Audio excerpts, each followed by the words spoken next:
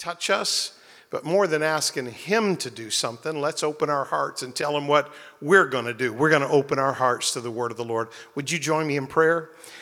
Lord Jesus, we are so grateful for your word, because in a world that's shaking, it is secure. And in a world that is changing, it never changes. In a world that sometimes seems upside down, it is right side up. It is a solid rock that we can trust in. And so, God, we approach your word with joy and with interest and with love. And we approach your word with submission. God, we want to know what your word says so we can do what your word says. We don't want to just be hearers of the word, but we want to be doers of the word. And I pray that blessing of doing the word over every person that will hear this tonight. In Jesus' name we pray. Everybody said amen. Well, we are in part 2 of a series, and the dangerous thing about this one is we're not sure how many parts there are, but we're in a series called The Last Word. It is the Gospel of John. And as we talked about last week, it is entirely accurate to say that the Apostle John has the last word about Jesus in the New Testament, because his gospel and his 3 epistles and the book of Revelation, which he penned, they are the final documents written by any of the apostles. Now, you know that the book of Revelation is placed last in your Bible, but chronologically speaking, you could take all 5 of John's books and put them at the end of the scripture, because he puts his pen to parchment more than 60 years after the day of Pentecost. And so as John begins to write, he's keenly aware, I'm the only original voice left. I'm the only one of the apostles. Matthew, Mark, and Luke, who also wrote Gospels, they're gone. Peter is gone, crucified head downward. Paul is gone, beheaded by Nero. And so he's the only surviving elder of the New Testament for about 30 years. So for the past 3 decades, John is the voice of the original apostles. So when he begins to write his gospel account sometime after AD 90, he really does have the last word on the Lord Jesus. And that's why the Gospel of John is so very unique. You see, by the close of the 1st century, false teaching was already beginning to rear its ugly head in the church. And that's why the Gospel of John, the last gospel, the last word, it does more than any other gospel to tell us not just what Jesus did, not just what Jesus said, not just where Jesus went, but who Jesus is. Because, brothers and sisters, if we lose that revelation of who Jesus is, no other scriptural revelation really matters. Now, I looked up a word here, and since I came into church, these phones are handy for something. Everyone say the word false. Now, I debated. I'm kind and try to be accommodating, and I don't want to offend anybody, so I tried to find a different word other than false. But if I use alternative or alternate, it sounds like it's an actual option. So false means not according to truth or fact. False means incorrect. False means mistaken or wrong or untrue. So somebody say false. Because when I put a couple of statements up on the screen in a moment, you're probably going to be like me, a polite Canadian wanting to please everybody, and you're going to recoil at the word false. But if something's incorrect or wrong or untrue, it's false.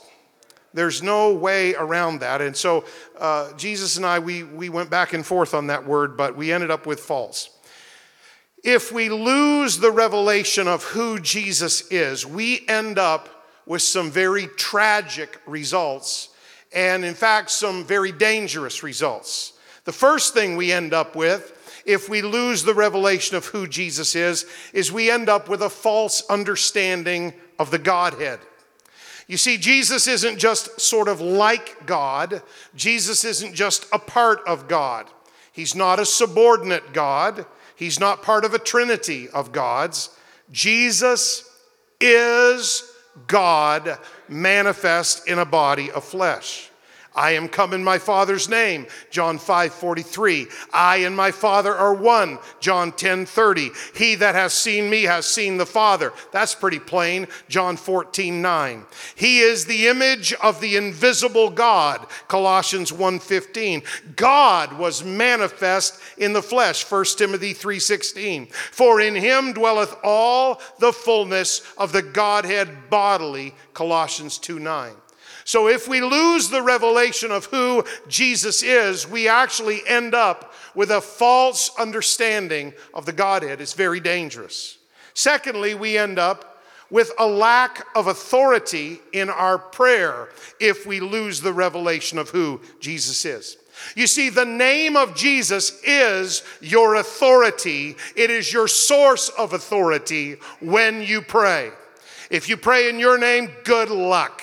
If you pray in the name of our church fellowship, good luck. But if you pray in the name of Jesus, that is a source of heavenly eternal authority.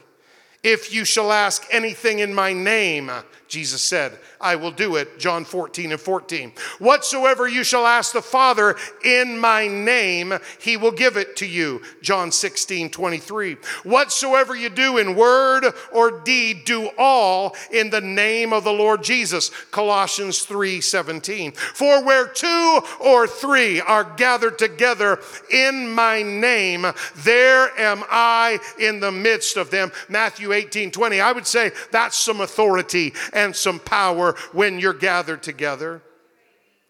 And his name, through faith in his name, hath made this man strong. That's what the apostles said in Acts 3:16. It wasn't us. Don't look at us. We didn't do this. We couldn't do this. We couldn't heal him. But it was the name of Jesus through our faith in his name that has made this man strong.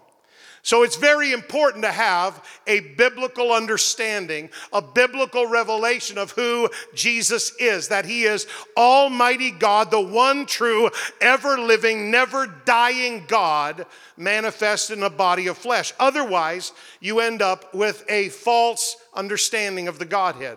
Otherwise, you end up with a great lack of authority when you pray. And worst of all, because it affects your eternal destiny so much, we end up with, and here's this word again, and I apologize, but I don't apologize. What's the kids say? Sorry, not sorry. We end up, if we don't remember who Jesus is, if we don't catch the right revelation, we actually end up with a false baptismal formula. And that's very dangerous. Even a cursory reading of the book of Acts and early church history will reveal that every single first century believer was always baptized in the name of Jesus for the remission of sins. But when denominations lose the revelation of who Jesus is, a false baptismal formula is the end result. If you can come up with a better word for false, I invite you to try. But false means wrong, incorrect, or untrue. And that's what it is. If you look at the scriptural reference, Peter and the Jewish people he preached to in Acts 2:38, he said, be baptized every one of you in the name of Jesus Christ for the remission of sins. If you look at young Philip preaching to the Samaritans in Acts 8:16, it says they were baptized in the name of the Lord Jesus. If you look at Peter preaching to the Gentiles, and by the way, he really wasn't fond of going to the household of Cornelius, but he went, God made him go. In Acts 10:48, when he got there and he saw their hunger and he realized what God was up to, he commanded them to be baptized in the name of the Lord Jesus. Paul and John's disciples, he finds them in Ephesus, Acts 19 and verse 5.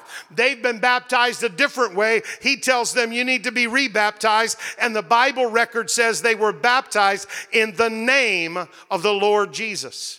Even when Ananias was sent under duress, by the way, to Saul of Tarsus, all they knew of Saul of Tarsus at this point in the book of Acts is that he is a Christian killer. All they know about him is that he'd like nothing better than to throw their family in jail and put them to death. So Ananias is sent to Saul to give him the message of the gospel, to tell him how to be converted after God arrests him on the road to Damascus. Years later, in Acts 22 and 16, Paul is recounting what Ananias said to him. Here's what Ananias walked into that house and said to Saul of Tarsus. And now what are you waiting for? Why tarriest thou? Arise and be baptized and wash away thy sins, calling on the name of the Lord. Somebody say the name. So if you're going to have a biblical baptismal formula, you've got to have the name of Jesus in it. Now, here's an honest question. And anybody that asks this question, I'm going to give them the benefit of the doubt and just assume that they're being honest and they're being sincere. People say, well, what about Matthew 28 and 19? Because Matthew 28, 19, at the end of one of the other gospels says, go ye therefore and teach all nations, baptizing them in the name of the Father and of the Son and of the Holy Ghost. So a sincere person could easily be mistaken and say, well, wouldn't that be an appropriate baptismal formula? But there are some challenges with that. Number one, nobody's being baptized in that verse. In fact, the disciples and Jesus are way up on a mountain from where he's about to ascend. There's no water up there. Secondly, name is singular in this verse. It's not names of the Father and Son and the Holy Ghost, because those aren't names. They are titles. They are designations, and titles don't have any authority. But those three titles describe one name, and that singular name, that powerful name, that saving name is the name of Jesus. Thirdly, and I think maybe most importantly and most logically, see, studying a little history will help you. Matthew wrote those words in AD 62, 30 years after the day of Pentecost. And so when Matthew wrote those words, he wasn't trying to contradict what he and the rest of the apostles had preached throughout the book of Acts time. Matthew was actually writing to the Jews, and he was actually making a strong statement about the oneness of God. That the Jesus that we've preached for the last 30 years, the Jesus in whose name we've baptized every single believer for 30 years, he was the Father in creation. He was the Son who came as our Messiah, and he is the Holy Ghost that has been indwelling believers for the last 3 decades. He's making a theological statement. And so when you look at the apostles in the book of Acts, they didn't just repeat Jesus' command, they obeyed Jesus' command. Most of the events that you read about in the book of Acts are written and happened before Matthew ever wrote those words. The real question isn't what about Matthew 28, 19. The real question is what about Matthew 28, 18. And Jesus came and spoke to them saying, all power is given unto me in heaven and in earth. Sounds suspiciously like God Almighty to me. You can't have two people who have all power. You can't have two gods duking it out for preeminence and prominence. When Jesus says all power is given to me in heaven and in earth, he's not lying. He's telling you, I am Almighty God. Therefore, you go and baptize them in my name. Now, the Apostle John, he's even further along than Matthew. Matthew writes 30 years after the day of Pentecost. The Apostle John writes another 30 years after Matthew, sometime around AD 92. And of course, he reflects this revelation of the oneness of God in every one of the books that he pens. Here's what he says in his letter called 1 John. For there are three that bear record in heaven: the Father, the Word. There's a title that we're familiar with from this gospel. The Father, the Word, and the Holy Ghost. And these three are one. And there are three that bear witness in earth: the Spirit, the water, and the blood. The three elements of the new birth experience. And he says these three aren't one, but they work together as one. The Spirit, the water, and the blood work together. When you repent, when you're baptized in Jesus' name and filled with the Holy Ghost, those three elements of blood, water, and Spirit, they work together. They agree in one. So the operative and the emphasized word in these verses is not the word three. That's not the word that's emphasized at all. The emphasized word is the word one. Now, this is very important. John, and this is Bible study, by the way, John is not alluding to a Trinity. Because at this point in church history, there is no such thought as a Trinity except in one place, in paganism. In the Far East, India has a Trimurti, Brahma, Vishnu, and Shiva. Israel's ancient slave master, Egypt, they have a Trinity, Osiris, Horus, and Isis. Israel's archenemy, Babylon, has a Trinity, Nimrod, Tammuz, and Semiramis. The brilliant Greeks, they have a Trinity, Zeus, Apollo, and Athena. The brutal Romans, they have what they call the Capitoline Triad, their version of the Trinity, Jupiter, Juno, and Minerva. And every time Israel has backslidden all through the years and the centuries of the Old Testament, they have always served a pagan Canaanite Trinity, Baal, Molech, and Ashtoreth.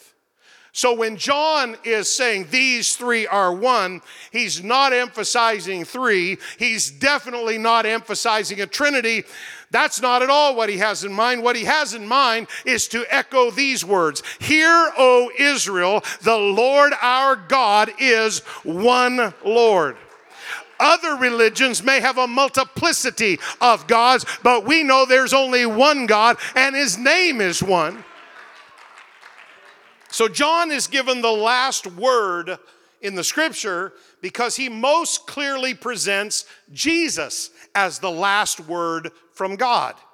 God has always manifested himself in various ways, but Jesus is the ultimate manifestation of God. The Word that John writes about, the Word is a person, and that person is Jesus. And that's why John's gospel starts so very differently from Matthew and Mark and Luke, who write 30 years earlier. And we touched this last week, so we'll go very quickly here. John 1, verse 1. In the beginning was the Word, the Logos, the expression of God, the thought and the emotion and the desires and the will and the personality of God, if you will. In the beginning was the Logos, the Word, and the Word was with God, and the Word was God.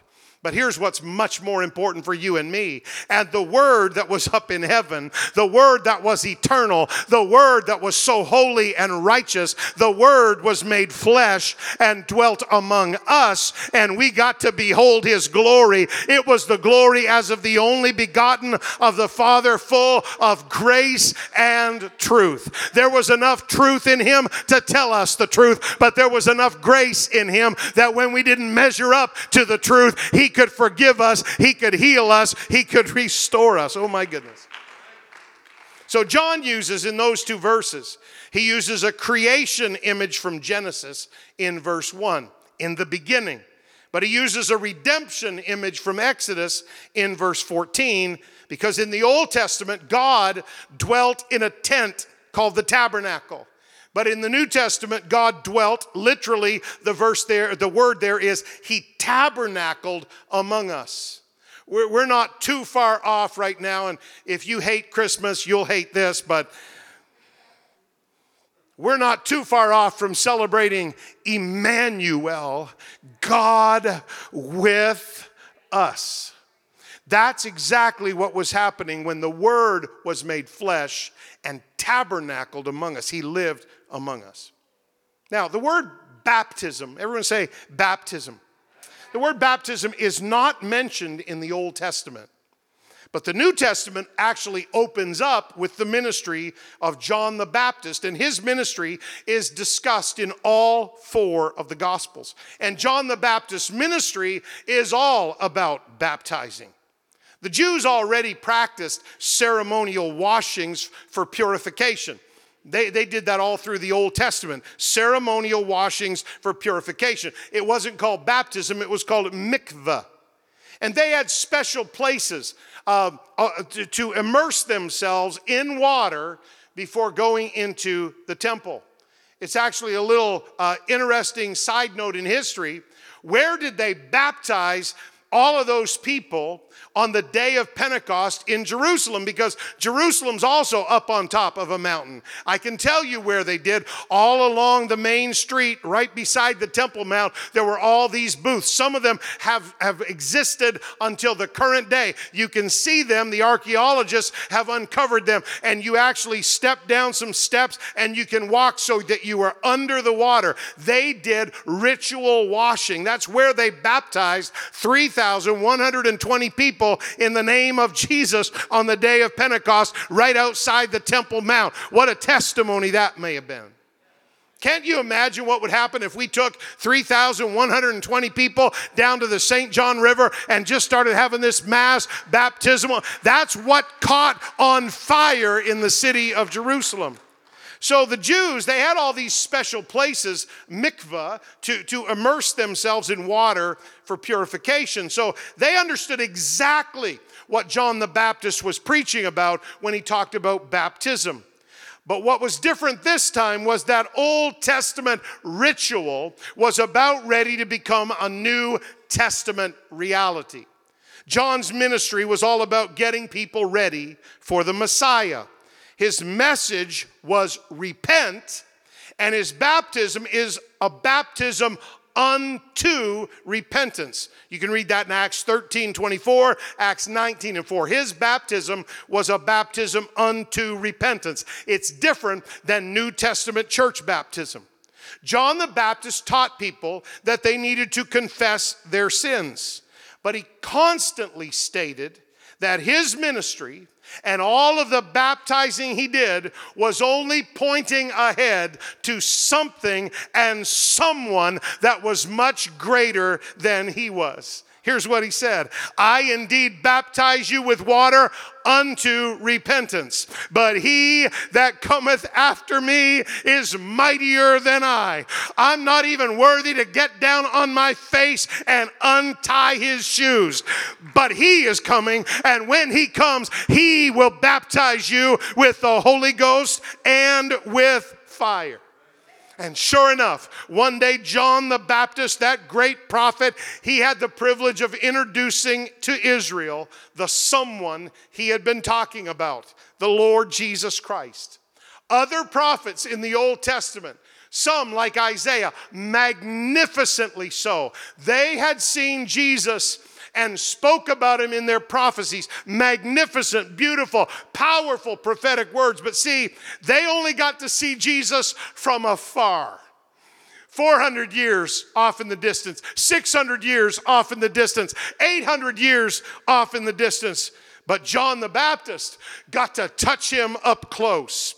John told everybody that listened to him, this Jesus is going to do something that no prophet could ever do. Jesus can do what no tabernacle formality could ever do. Jesus will do what no sacrifice or priesthood could ever do. Jesus is going to take away the sin of the world. And the very next day, John saw Jesus coming to him, and he said, behold, the Lamb of God, which taketh away the sin of the world. Let me tell you something. We're not here because we got a badge in religion. We're not here because we've lived so good for 30 or 60 or 90 days. We are here because of the forgiveness of God, because he took our sins away.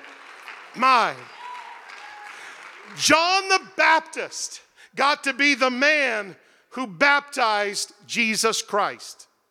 Even though Jesus was sinless, God manifest in flesh, even though Jesus did not need to repent, Jesus submitted to baptism for one reason only. He wanted to show everyone that would ever love him Everyone that would ever follow him, everyone that would ever name themselves a Christian or a disciple, he wanted to show us just exactly how important repentance and baptism would be if you wanted to follow him.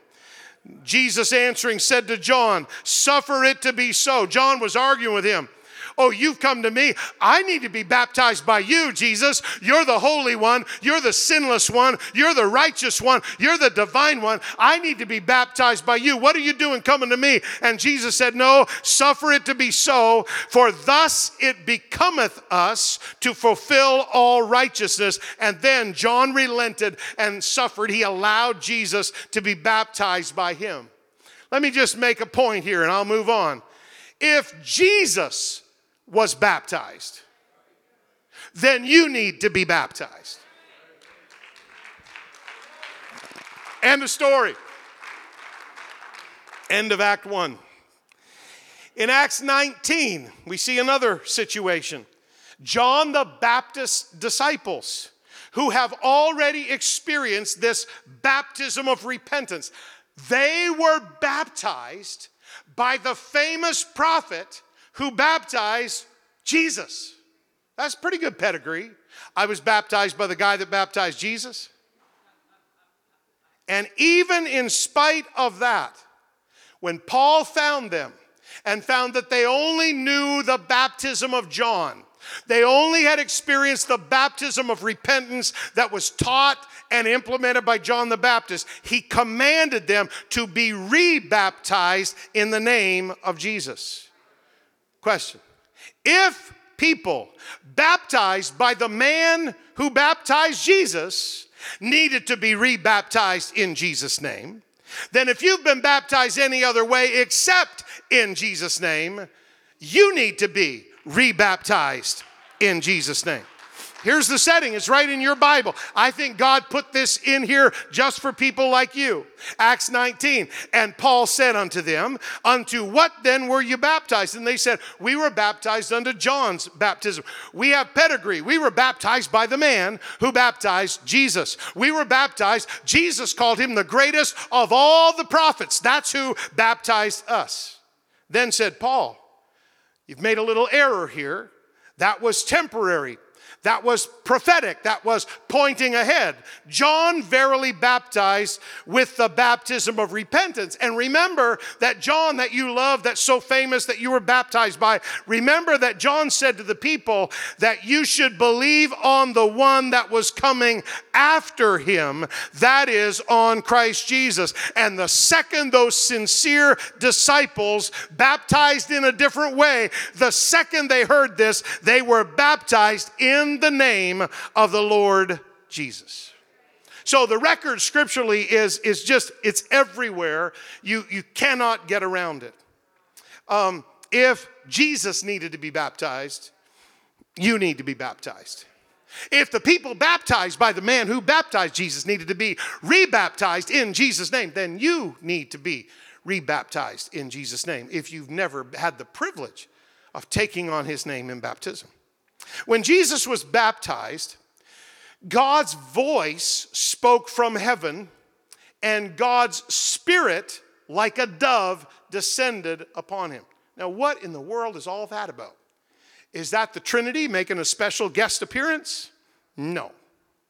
When the dove finally rested on the earth in Genesis chapter 8, Noah knew that God's judgment was over. The floodwaters were abated, and they were entering a new covenant. When the form of a dove came down out of heaven and rested on Jesus, it was to identify the one who would take our sins away and institute a brand new covenant. And God told John exactly how to recognize him. Here's what John says: "And I knew him not." I didn't recognize his identity, but when this happened, I recognized his authority. "I knew him not, But the God that sent me to baptize with water, that same God said unto me, upon whom thou shalt see the Spirit descending and remaining on him, the same is he which baptizeth with the Holy Ghost. See, that dove was assigned to John. It was like a big signal from heaven saying, John, this is me. This is the one, God robed in flesh. This is the only one who can baptize people with the Holy Ghost and with fire. And the same way that dove came out of heaven and rested on Jesus at his baptism, in the very same way on the day of Pentecost, tongues of fire came out of heaven and sat upon the head of everyone that was in that upper room. And then everyone that was out in the street received that experience. And guess what? They were all baptized, not unto repentance by John the Baptist. He was already dead. They were baptized in the name of the Lord Jesus Christ. And so John says, this is he, this is the one of whom I said, after me cometh a man which is preferred before me, because he was before me. Oh, he may have come after me in time, but he was before me in eternity. Brothers and sisters, Jesus always has the last word because Jesus is the last word. Period, end of story. Now, last week we talked about something, we don't use these terms a lot, but last week we talked about John's prologue. A prologue in writing is just a little piece of writing, introductory, that comes before the main body of whatever it is that you're talking about, a document, a gospel, an epistle. So John's prologue is the first 18 verses of chapter 1.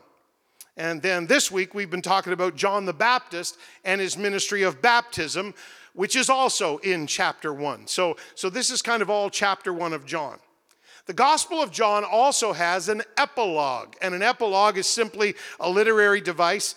The Gospel of John basically goes from chapter 1, verse 19 to the end of chapter 20, and then chapter 21 is an epilogue. So you've got a little short prologue, you've got a longer epilogue at the end of the book. And we'll discuss all of that in a later lesson, and some of you may need to go look up prologue and epilogue in the dictionary anyway, because you think it's another pandemic coming. But before we conclude tonight's lesson, I do want to at least jump way ahead, and I want to grab a couple of statements from the other end of John's gospel, because they have something to say to us here tonight as we're studying this wonderful gospel. John 21, verse 25. So this is the very end of the gospel. This is the very end of the epilogue, in fact. And here's what John says. Now, this is John the Apostle now, the writer of this book, not John the Baptist, who he writes about. This is John the Apostle. And John says, and there are also many other things which Jesus did, the which, if they should be written, every one, I suppose that even the world itself could not contain the books that should be written. Amen. That's John's conclusion of the epilogue to his gospel. That if I had written down everything Jesus did, if I'd written down every miracle Jesus performed, if I'd written down every brilliant statement that Jesus made that just cut us to the quick and convicted us, if I'd have written it all down, I suppose the world itself couldn't contain those books. Now that shouldn't be strange to you, because if you started writing down all the blessings God's given to you, and if you started writing down your family tree and your history and how God saved your grandpa, and then that ended up with your mom being saved, if you started writing down everything that God has done for you, this sanctuary probably couldn't contain the books that this congregation could write. God's been so good to us. So John's epilogue concludes with this statement: I haven't written down everything that Jesus did or said. Intentionally, I didn't write it all down. I didn't write down everything I know about Jesus. I didn't write down everything that Jesus said to me. I didn't write down everything that I observed. I intentionally did not write everything because the world itself couldn't contain all those books. In fact, the concluding statement of the main part of his gospel. So the main part ends in chapter 20. Chapter 21 is an epilogue. So the concluding statement of the main part of his gospel says the exact opposite. John did not collect everything. In fact, he selected some things. He selected certain things. He didn't write down everything he knew. He didn't write down everything he'd observed or everything he'd experienced. And he knew Jesus. He walked with Jesus. But John selected certain signs to show us who Jesus is so that we would believe in him and have life through his name. Here's John 20, last two verses. And many other signs truly did Jesus in the presence of his disciples. Here he goes again, which are not written in this book. I didn't take the time to write them down. I didn't take the space to write them down. You wouldn't have had a gospel of John, you'd have had a whole Bible of John.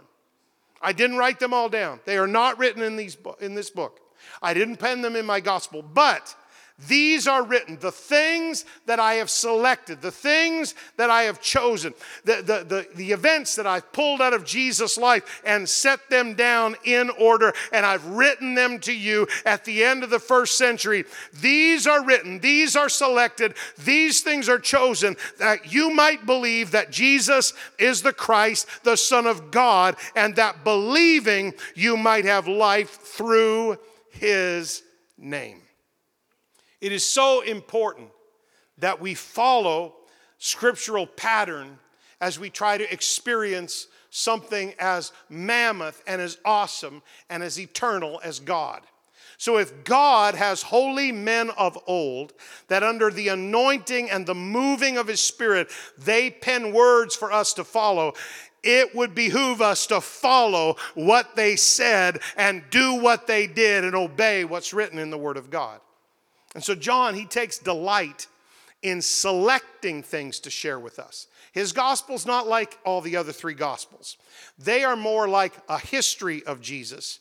John is more like a theology of Jesus. So John does some strange things in his gospel, wonderfully strange things. For example, specifically, there are 7 signs, 7 miracles recorded in John's gospel. 7 signs. He loves the number 7. You've heard 7 is God's perfect number. Well, John obviously believed that because he loved the number 7. There are 7 signs or 7 miracles recorded in John's gospel. And then if you go to the epilogue in chapter 21, there's an extra. It's like a bonus episode. There's a bonus miracle, a miraculous catch of fish in the epilogue. But in the main gospel, there are 7 signs. Chapter 2, he turns water into wine, and John specifically says, and this was the first sign that he did. He's doing that intentionally. Chapter 4, he heals a nobleman's son. Chapter 5, it's a lame man. Chapter 6, he feeds the 5,000. Chapter 6, he also walks on the waves of the sea. That's a pretty cool trick. Chapter 9, he heals a blind man. Chapter 11, he raises his friend Lazarus from the dead. And that is where the gospel turns. Because by now, Jesus is such a public figure that all of the Pharisees and the Sadducees and the Sanhedrin, they want to kill him. He's becoming too popular. And that's about where it turns. John loves 7s. In his gospel, there's not just those 7 signs, there's 7 titles of Jesus in the very first chapter. 7 titles. And then there's 7 sermons by Jesus. Major ones. The sermon to Nicodemus, the sermon on the new birth, the sermon, I am the bread of life. There's sermons everywhere. I am the light of the world. It's amazing. There are even 7 witnesses to Jesus' deity in this gospel. And if you compare the 4 gospels, you have to sneak over to Matthew and I think Luke for this. But if you compare all 4 gospels, you'll even discover there were 7 sayings of Jesus as he hung on the cross. So John loves 7s more than anybody else. But there's more. There's way more. There are 7 I am statements of Jesus in John's gospel. And several of them are interwoven with these 7 miraculous signs. Not all of them, but several of them. He says, I am the bread of life. I am the light of the world. I am the door of the sheep. I am the good shepherd. I am the resurrection and the life. I am the way, the truth, and the life. I am the true vine. They weave their way all through the Gospel of John. And it's amazing. We read, and thank God we have it, we read the beautiful English translations of Scripture. But this is invisible in the English Scriptures. We only see a pronoun and a verb, I am. But it's very obvious in the ancient languages. In Greek, it's ego eimi. I am. It's not just a pronoun and a verb, it's a name. A carpenter from Nazareth is using the ancient name of God that was revealed to Moses at the burning bush when God said unto Moses, I am that I am. And he said, this is what you say to the children of Israel, Moses. You say, I am hath sent me unto you. Now that's bad grammar if that's a pronoun and a verb. That's a name. God said to Moses, you go tell Pharaoh and you go tell Israel, I am has sent me to you. So fast forward 3,000 years or so into the Gospels and land yourself smack dab in the middle of the Gospel of John, and Jesus, who they think is an illegitimately born child, Jesus, who they think he's born of fornication, that's what they say, Jesus, who's just an itinerant rabbi, he doesn't have a home, he doesn't have any wealth, he doesn't have riches or possessions, he's just wandering around with a ragtag band of disciples, and he's doing all these miracles, and he's preaching all these sermons, and the Pharisees and the Sadducees and the Sanhedrin are getting more and more and more agitated. But here's the main reason they're getting agitated. A carpenter from Nazareth is walking up to people and saying, I am the light of the world. I am the bread of life. I am the door of the sheep. I am the way, the truth, and the life. No man comes to the Father but by me. I am the resurrection and the life. He that believeth in me, though he were dead, yet shall he live. You can see why they're getting agitated. Jesus is not making some kind of casual statement. He's reaching back into the greatest moment of revelation in all of Hebrew history, where God actually came down and spoke his name. And Jesus is using that name of God in reference to himself.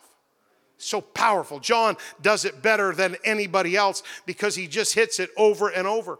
And it's not just those 7 I am statements. There are 7 other times in the Gospel of John that Jesus uses I am, ego eimi, in reference to himself.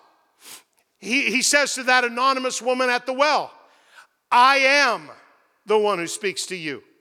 He says to the disciples, afraid that their boat is going to capsize and they're all going to drown, and they look up and Jesus is walking to them on the waves of the sea, and he says, I am, be not afraid. He looks at a group of Pharisees and he says, if you believe not that I am, you will die in your sins. You've got to believe that I'm God if you're going to get delivered from your sins. He says to them in the very same chapter, chapter 8 of John, he says, when you have lifted up the Son of Man, on the day when you finally lift up the Son of Man, he's talking about the crucifixion. On that day, you will know that I am. He looks at them when they get arguing with him. Who do you think you are to talk to us? We're the religious scholars. We're the elders. You're just an itinerant poor pauper prophet from Nazareth. Who do you think you are? Don't you know we have Abraham for our father? And he looks at them. He said, before Abraham was, I am. He frustrates them, but he's telling them the truth. He's God manifest in flesh. He looks at his disciples when they're talking around the time of the Last Supper, and he's talking about the betrayal of Judas and the things that will happen in John chapter 13. And he says, when this has come to pass, you will believe that I am. And in John 18, when they come to arrest him in the garden, They didn't have Facebook. They didn't know instantly what everybody's face looked like in that day. So they challenge him. Are you the Jesus that's been preaching in the temple? Are you the Jesus that's been leading these disciples around? Who are you? And he looks back at this highly trained battalion of Roman soldiers, and he just uses his name. He said, I am. And when he said that, they fell on their back like a pile of cordwood. You know why? Because he had a right to use that eternal, awesome, omnipotent name of God. It was his name to use because he was God manifest in the flesh. Let me come to a conclusion. When Jesus uses that name of God, I am, it's the name he used with Moses. You want to know that Moses was pretty amazed to see, first of all, a bush that was burning but not being consumed in the hot desert on the backside of the nation. But Moses was much more amazed when a voice started speaking to him out of the burning bush. And when God said, I am that I am, really he was telling Moses two things. One preacher wrote it this way. He said, what God was telling Moses on that day was this: I am the center of everything. I am in control. I am the solution. I am holding it all together. I am calling the shots. I am the Lord. I am the owner of everything. I am running everything. I am the head of everything. I am in charge of everything. I am the maker. I am the Savior. I am all-knowing. I am all-powerful. I am God. And I love this.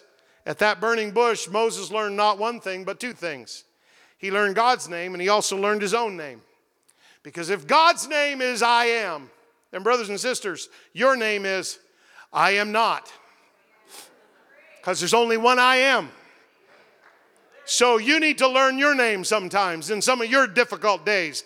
I am not the center of everything. I am not in control. I am not the solution. I am not holding it all together. I am not calling the shots. I am not the Lord. I am not the owner of anything. I am not running anything. I am not the head of anything. I am not in charge of anything. I am not the maker. I am not the Savior. I am not all-knowing. I am not all-powerful. And I am most definitely not God.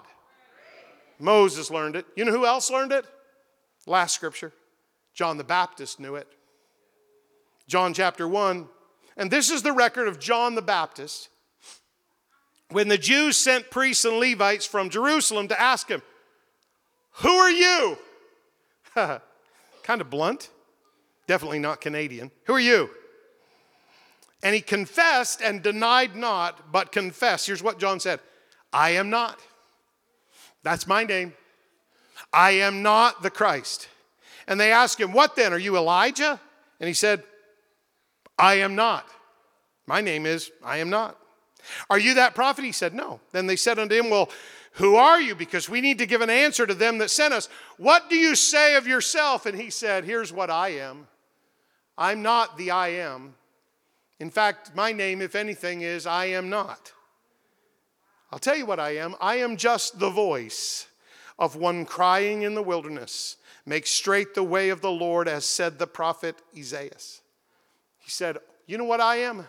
I'm an echo of the one who called me. I'm an echo of his voice. I'm an echo of his will. I'm an echo of his love for his creation. I'm just a voice, the voice of that one. I am not the one. He is the one. I am the voice of one, and I am crying in the wilderness. Make straight the way of the Lord. If John the Baptist could stand here and preach this Bible study tonight, he would say, I don't get the last word. I'm just a voice. I'm just an echo. I am not the I am. But I know the I am. I can point you to the I am. I can show you who the I am is. He's right over there. Behold, the Lamb of God, which taketh away the sin of the world. All respect to you, John. I know Jesus said that there's no prophet greater than you, but Jesus also said that the least in the kingdom of heaven is greater than John the Baptist. So, John, I got one better. When somebody asks me who I am, I can say, I am not the Christ. I am not all powerful. I don't even have my own life in control some days. I am not the I am, but I know the I am. I don't have to say he's over there. I can say he's in here. He lives in me by the power of the Holy Ghost. Christ in you, the hope of glory. I am not the I am. My name is I am not, but I know where the I am is. He lives in me. He died for me. He was buried for me. He rose again for me. He ever lives to make intercession for me. I am strong in Christ. I am strong in the Lord and in the power of his might. Oh my, I wish you'd lift up your voice in worship. I don't get the last word. Jesus is the last word. Jesus is the last word on my life. The devil doesn't have the last word on my life. The world doesn't have the last word on my life. Sickness doesn't have the last word on my life. Opposition doesn't have the last word on my life. I don't even have the last word on my life. Jesus has the last word on my life. Woo. Yes. There's a witness to the Word tonight. The Word became flesh and dwelt among us. Where 2 or 3 are gathered together in my name, there am I in the midst of them. Jesus is here because the Word has been made manifest to us. Oh, worship him. Lift up your voice because he's worthy of whatever you got. He's worthy of whatever you can give him.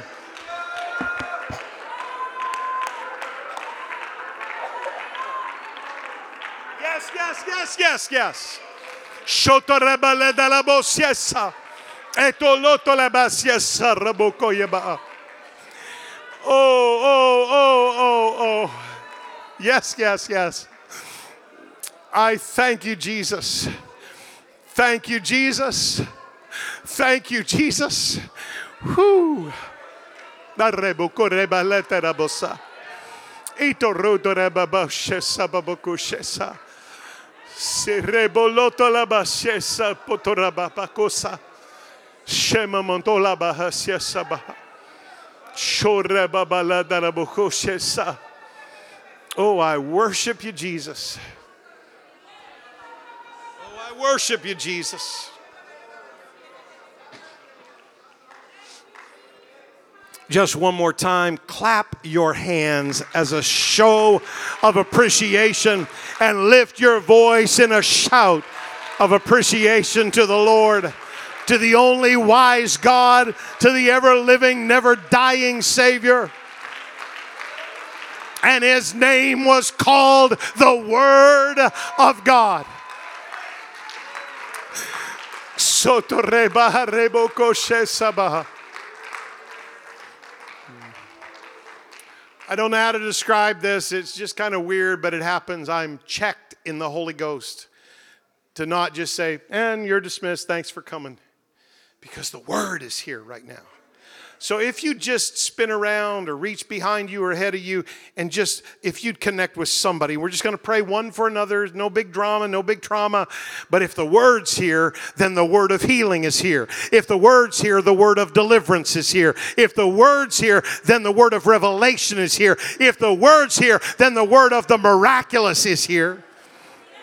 So just lay your hand on somebody and just pray for them. Pray that the Word would be manifest in their life. If the Word could manifest himself in flesh, you want to believe that the Word can manifest himself in the middle of your sickness. If the Word could come from heaven to earth, you want to believe he can cross the street into your problems and into all of the heartache that you're facing, because the Word that was made manifest in the incarnation, that Word can be made manifest in your situation. Yes, God. Sorrebale de la bossa. Metorto la bashesa. Mata reboloto koshesa. Yes, God. Yes, God. Oh, robo, yes, yes, arababo kotalabasa.